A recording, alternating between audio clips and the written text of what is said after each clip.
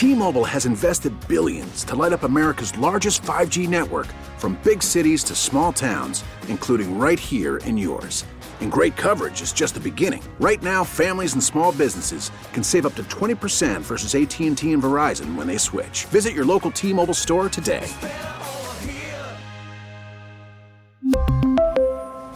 Plan savings with 3 lines of T-Mobile Essentials versus comparable available plans. Plan features and taxes and fees may vary. We get it. Attention spans just aren't what they used to be. Heads in social media and eyes on Netflix. But what do people do with their ears? Well, for one, they're listening to audio. Americans spend 4.4 hours with audio every day. Oh, and you want the proof? Well, you just sat through this ad that's now approaching 30 seconds. What could you say to a potential customer in 30 seconds? Let Odyssey put together a media plan tailor-made for your unique marketing needs. Advertise with Odyssey. Visit ads.odyssey.com. Well, good morning, everybody. Welcome to another edition of News You Can Use right here on WTIC News Talk 1080. I'm Ann Baldwin, and it's so great to have you along with us this morning. And I'm so excited to have in studio someone who's going to give us a bit of a public education reality check, maybe, is Dr. Tony Gasper, Superintendent of Schools for the Consolidated School District of New Britain, otherwise known as New Britain Public Schools. So, Dr. Gasper, thanks for being here. Good morning. Thanks for having me. So, tell us a little bit about your background. You've been in education, public education, alliance districts. You've been around for a while. Yep. So tell our listeners a little bit about where you came from. So I started my career as a Spanish teacher at Manchester High School. I spent a total of 13 years in that school. Teacher, department head, administrator. I really kind of, looking back, I'm thankful for a really wide variety of experiences that I've had, because the superintendency requires a pretty wide variety of background. Kind of moving backwards from my current position, then previously I was the superintendent of schools for Wolcott for 7 years. Very thankful for that experience. Prior to that, I served as deputy superintendent in Windham and assistant superintendent in Ansonia, as you mentioned, both alliance districts, just like New Britain is. Also, I always like to mention that I grew up in the town of East Hartford, which has a lot of demographic similarities to where I work. In somewhat of a joking way, I like to talk about how all of these towns are similar because they've got this strong industrial past that maybe isn't what it used to be. Right. All of these were really strong factory towns, kind of centered around usually one factory that then moved on. But what's nice to see is in ways a lot of the industry is coming back to these same towns, but usually in a much different way, or many smaller employers in high-tech manufacturing. So I feel really at home here in New Britain, and I'm glad that the Board of Education gave me the opportunity. Well, and all that experience, and I can tell you folks, he's not 100 years old. I mean, that sounds like you're still a young man. Well, welcome to New Britain Public Schools. But Very happy to be here. Thank you. And I got to tell you, firsthand, I've seen. I work with a lot of public schools in the state, and I've had the pleasure of working with New Britain Public Schools, and recently that's brought me inside of the schools to see the kids, to see the programs, to see what's going on inside so many of your different programs, and how impressive. And isn't it unfortunate that so many schools in our state get a bad rap? And that's what's annoying me. As someone who has been in the media, I mean, I see it. Something goes on over social media, and boom, the news media is on the ground, which that's their job, but sometimes things get blown a bit out of proportion. So how challenging is it to be in the spotlight and to have people focusing more on the negative than the positive? So what we know is taking charge of the positive message is our job. We know that it's just the nature of some of the professional media outlets that they will come when there's something negative that's happened. So thankful to really have a great communications department, small but mighty, and we've really taken charge of that. I think if you look at our social media feed or feeds, there's no shortage there of finding the great things that our kids and our teachers are doing. Even something that feels a little bit old school, but we find has a really nice impact is producing a newsletter. Now, in the era of social media, newsletter feels a little bit old, but thanks to really talented people on our staff, we produce one that has great content and also a great look. I think our newsletter would look great on a newsstand's shelf. It looks that professional. And so we kind of have this rule of we have to talk about 100 or 1,000 positive things, because we know there will be one or two negative things that come. There always are. Right. So we really try to talk about the truth, not advertising and saying things that acting like things that are good that aren't true. These are things that are really happening in our public schools. Everything from pre-K through graduation, I think. There's a lot of things for the parents and the kids and the teachers to be proud of that maybe weren't talked about enough in the past. So we've really put an emphasis on getting our message out there. We know there'll be some negatives that come. They always do, but hopefully people kind of see the balance when the negative stuff happens. Right. And I think part of the responsibility with all this, too, is, parents. Parents don't... I find parents show up at a school board meeting when they're unhappy about something. When is the last time that you as a parent or you as a grandparent or caregiver have walked into the halls of the school that your children attend? I don't think people get involved enough, and you don't know what's there until you get involved.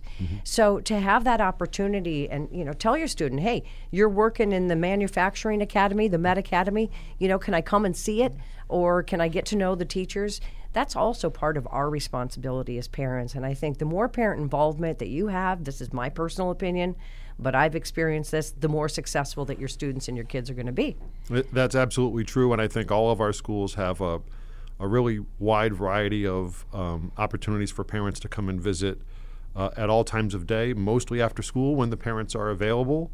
I get invited to lots of them. Unfortunately, my schedule doesn't let me attend each and every one. But again, everything from, hey, let's celebrate physical fitness and physical activity to let's go and see the manufacturing academies.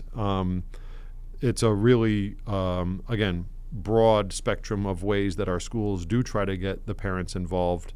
And as you say, sometimes it's those same small number of parents over and over again, but our schools do continually try to reach out and advertise and welcome. And again, through our communications department, we try to get those invitations out in a variety of ways. Well, and people are busy, right? So that's the reason for communication. Sure. You can never communicate enough, and people go different places to get their information. So you got to hit them from all different angles. But, recently I was at De Loretto in your dual language program, and, there were these little kids, a full classroom, and all inclusive. Everything was, math was in Spanish. Everything was in Spanish. And I was talking to these two little kids that are English-speaking students, little kids. And they speak English perfectly and they speak Spanish perfectly at that little age. It's the dual language immersion program. Right. And what a great concept. Yeah. Because you got to get them at that age, right? Long history of that program here, real point of pride. It was here some time ago and then kind of went away, and we're bringing it back now. And as a former Spanish teacher myself, it's certainly the ability to speak a language other than English is something that I value very highly. Whether you're coming to us with Spanish and learning your English, right, or coming to us with English and learning your Spanish, we know it's a job skill that these kids are starting in kindergarten and first grade. Yes. That, as a Spanish teacher myself in the past, I would say to students, look, I don't want you to be crazy like me and be a Spanish teacher, but I want you to be the Spanish-speaking soldier or the Spanish-speaking insurance adjuster or the Spanish-speaking engineer, because that's a leg up. That's an advantage. Absolutely. in our job market. So the fact that we're bringing back this program called Dos en Uno, 2 in 1, is going to lead those kids, whether they're coming to us, whichever is their first language with which they're coming to us, it's going to pose a really big advantage. And again, it's another perhaps hidden gem that we haven't yet talked about enough that is not found in every single urban school district in the state. And it's something, again, it's another point of pride for us that we want to do a better job of letting people know about. Right. And I know there's a teacher shortage, right? It's so hard to find staff. And when I was talking to the teacher in the dual language program, she came here from Puerto Rico and, was a little bit, intimidated because English is her second language. But what a beautiful job she is doing and how much she appreciates the fact that she was given this opportunity to teach little kids. And that's also what we need, right? We need more passion with our educators. We need more people coming into school systems, because we'll go back to the bad news stuff. If you believe everything you see on the news and that's all you see, why would anybody sign up to be a teacher or a para or anything that has to do with public education? But it's not that way. It was just, I'm telling you, just experiencing it firsthand, it was a real life changer. It was. It's to the recruiting question, it's a wonderful profession. It's this is my 26th year in Connecticut public education. I have a very, very firm belief that really kind of the future of our nation depends on our ability to educate each and every kid. Mm-hmm. If we're going to compete with other nations in the global economy, we need to turn every single one of our kids into a virtuoso of some kind, into whether that's in the arts or the sciences or communications or healthcare. We need people who are going to innovate and drive our nation forward. So the challenge for us then in public education is that's not just the kids who are coming to us with all the advantages that are quote unquote easier to educate. That means kids who are coming to us with where their first language is not English, where perhaps they're coming from a household where with one parent working multiple jobs just to put food on the table. Mm-hmm. And serving those kids is really why I chose to come to this school district, because I feel that's the real work that needs to be done in public education right now. Mm-hmm. And it's what's fulfilling to me about working here. It is. It's heartbreaking. I was also in the cafeteria. I got to tell you, the school lunch that day didn't impress me. But some things never change. But it is. You see these kids that are motivated. You see the kids that you can tell they're really in need. They're in need of a lot of resources and a lot of affection and a lot of attention. But that's also part of the job today. It's not just educating kids. It's all these other social, emotional needs that you have to address. And those are out there. But it's the teachers, right? It's the teachers, just like in the olden days. That hasn't changed. Those teachers that have an impact on your life and really change the trajectory of where you end up. Yeah. So first and foremost, one of the nice things about being superintendent is I get to decide the priorities. There's not much else I should be doing. There's a saying that the superintendent should only do what only the superintendent can do. I love that. And had a meeting last week about our cafeteria offerings at the elementary level, and I think we're going to see in the near future, Whitson's is a great partner for us. They're our contractor. In the near future, I think we're going to see more choice and more fresh food, and they are totally on board with that. And really, it just took a request by me. So that's a nice thing about being a superintendent is you can, in one conversation, you can affect the lunches that every kid's going to have in our elementary schools. But to your point about the power of a teacher is I think about, we all have about, I think, the same amount of influence. My influence as a superintendent is really wide, but not very deep. So I can make decisions that impact almost 10,000 kids, but not super deep. Mm-hmm. I always kind of reflect my wife's an educator as well in the urban environment. She works in Hartford, and I hear her stories when she comes home from her second grade classroom, and her influence is 24 kids wide, but really deep. And that's what I think when I walk into our classrooms too is, first grade, second grade, there's magic happening there. Yeah. Kids walk in and they can't tie their shoes, and 180 days later they walk out and they can read. So we've all got a role to play. Sometimes a lot of the emphasis, perhaps too much, is on my role, but I think we talked earlier about recruiting and the labor shortage. It's still a wonderful profession to be in, despite all the challenges, despite the fact that we're called upon to be social workers and nutritionists and therapists from time to time.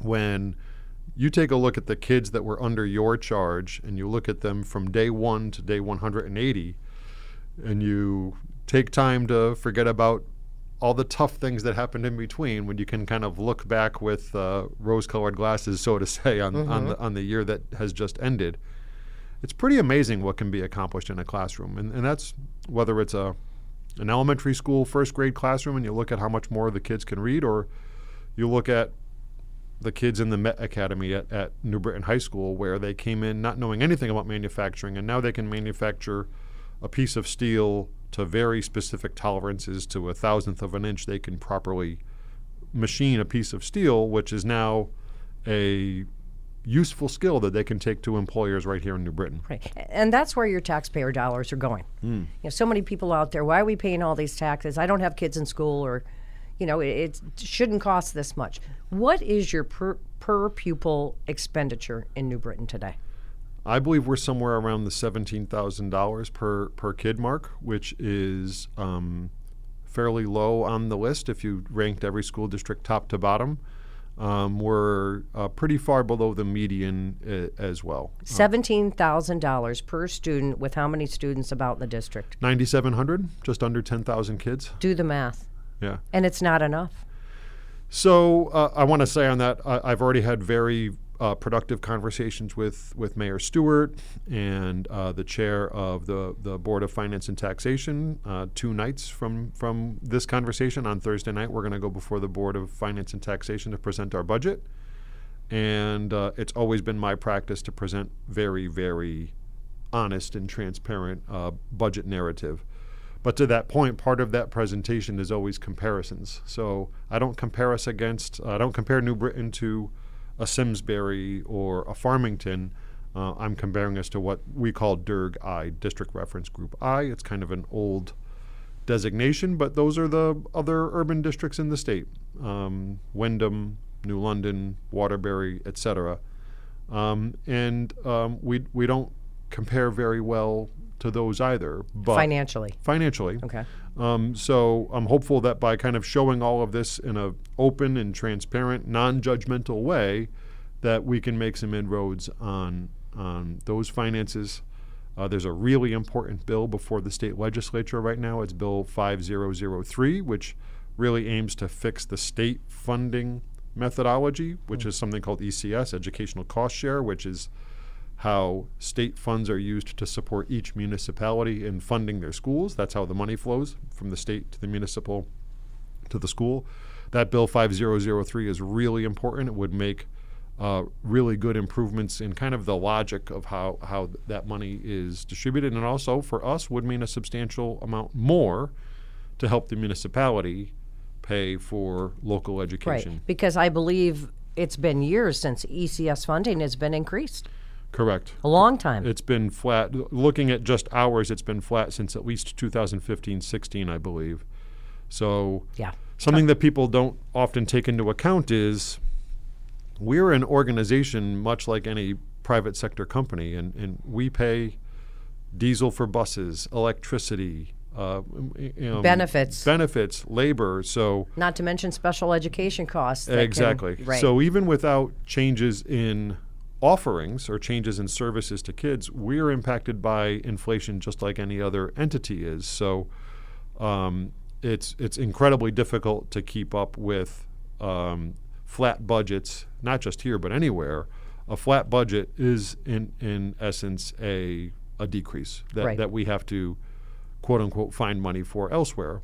Now, what's been helpful here in the past is some of our grants did get increases, but instead of using those grants to invent new programs, we've been using them to offset the impact of inflation. Yeah, and that's not what they're intended for. I mean, I'm not saying you're doing anything wrong, but correct. You know, you'd like to be able to do what they're intended for. And then when you get a grant doesn't last forever. So let's say you start a new program. How do you keep that program flowing when you don't have the dollars, right? Yeah, that's something that not a lot of people understand. Is a grant is not cash in hand. A grant, you apply for it and you say, this is how we intend on using this money, and you're held accountable for using it that way. So I'm thankful for a good relationship with Mayor Stewart, and I think we're going to make some headway. Again, my job is to be as honest and transparent with the city government as I possibly can. I'm thankful to the support of the Board of Education, who supported my budget recommendation. But we have, the city process for us begins, like I said, 2 nights from now. Thursday night we'll begin the city process. And I'm looking forward to their questions. It's a lot of taxpayer money. They should ask me hard questions. and I should be able to give honest answers to those questions. And you know, from what I hear, perhaps that hasn't always been a productive relationship in the past, and I'm going to do what I can to improve it. Well, I think you already have, and I've had the pleasure of seeing you in action, you know, since you started, which was, what, the end of last year or the beginning of this year? July 1 was my That's first right, day. Yeah. July. So you've just done a great job, and your heart is in it. You know, I just really think that that's what people should appreciate, because the superintendent's got a big job. I mean, your day isn't, 8 to 4. You don't have holidays and summers off.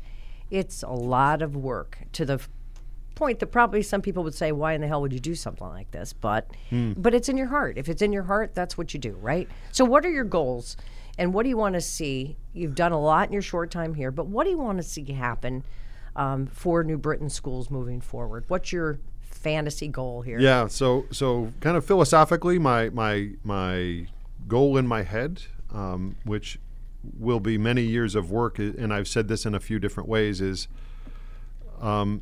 why not us? There's stories of urban school districts throughout the nation who've made this change, and they end up in the magazines, they end up in the professional journals. I see no reason why that can't be New Britain. And at Convocation, I kind of put my vision on that. I said, you know, I want 4 or 5 years from now, because it'll take that long, 4 or 5 years from now, I want people flying here from other states saying, holy cow, New Britain, how did you do that? And it's not one thing. There's no magic wand. It's taking a look at every single facet of our operation, from the visible stuff like curriculum and instruction and resources, to the invisible stuff about, like, how do we design our budget, and how do we sign our contracts, and how do we put things out to bid, and how do we use our energy costs. It's having to work on every single little piece of the operation, not just the educational side, but the operational side. I think if we dedicate ourselves to that over the long haul, we can get there, and we can be what I call a beacon for public urban education in the state. How can people help? Whether it's New Britain or whether it's any public school in Connecticut, what can people do? I had a great meeting last night with some of our religious leaders in the city, and this has really kind of become a theme in my thinking over the last 3 or 4 weeks.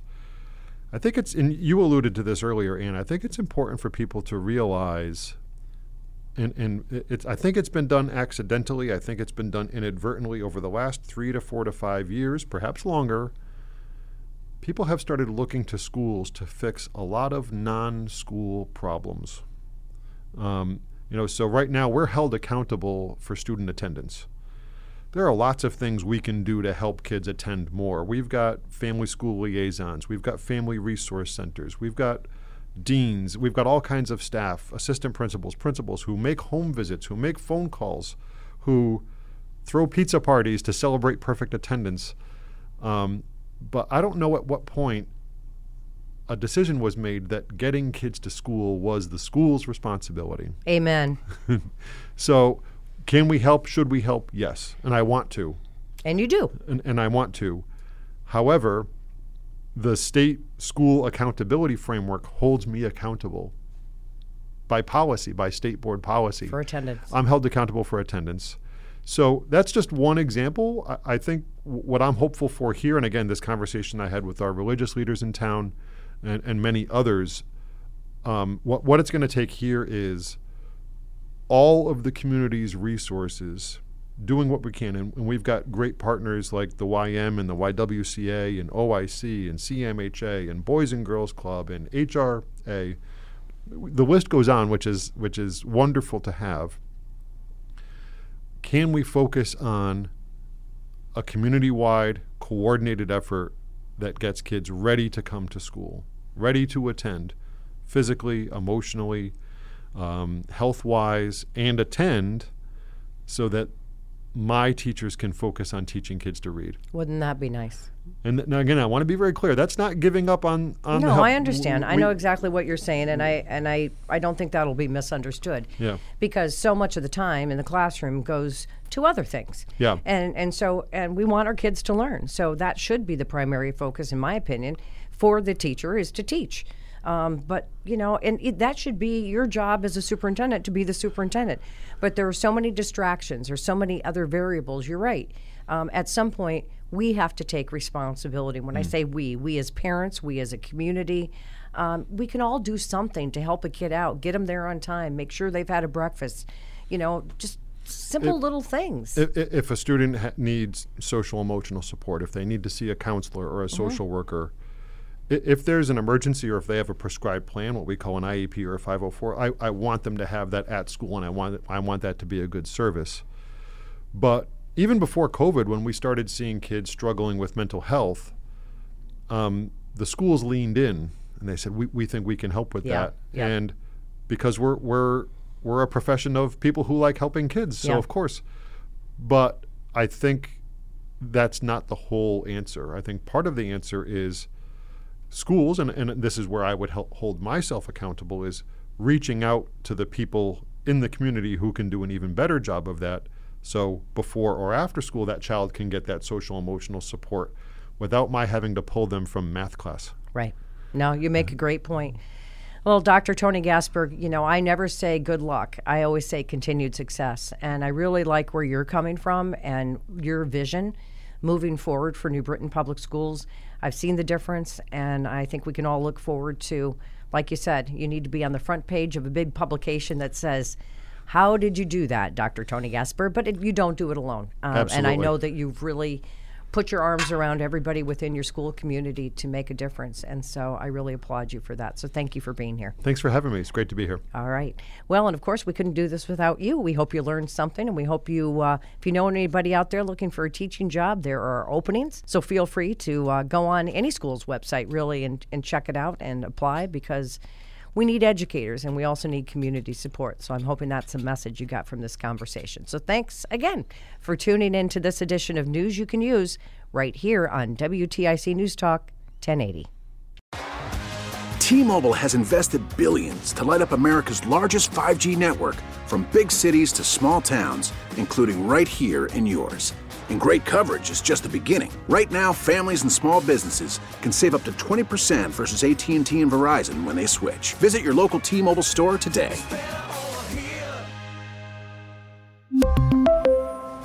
Plan savings with 3 lines of T-Mobile Essentials versus comparable available plans. Plan features and taxes and fees may vary. We get it. Attention spans just aren't what they used to be. Heads in social media and eyes on Netflix. But what do people do with their ears? Well, for one, they're listening to audio. Americans spend 4.4 hours with audio every day. Oh, and you want the proof? Well, you just sat through this ad that's now approaching 30 seconds. What could you say to a potential customer in 30 seconds? Let Odyssey put together a media plan tailor-made for your unique marketing needs. Advertise with Odyssey. Visit ads.odyssey.com.